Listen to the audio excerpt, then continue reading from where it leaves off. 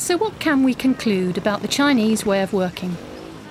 Chinese are very good with running businesses. First, they like to be independent. Second, they work very hard.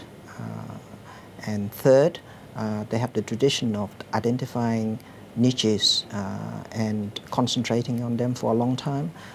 So they become very knowledgeable, very efficient, and therefore very successful later on in the business. I think they can really learn the way we practice our management, like open up your office, just walk out of your office and look around the shop floor, things like that. But on the other hand, I think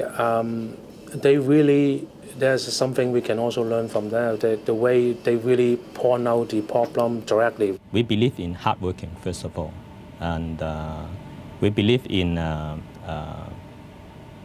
group value. Okay. The group benefit is more important than individual benefit. People are more willing to sacrifice and compromise in order to achieve the harmony. So there's a team effort here, and this is very important for success. And we didn't spend too much time in the paperwork. We like action. Okay, so speed is one thing which contributes to success.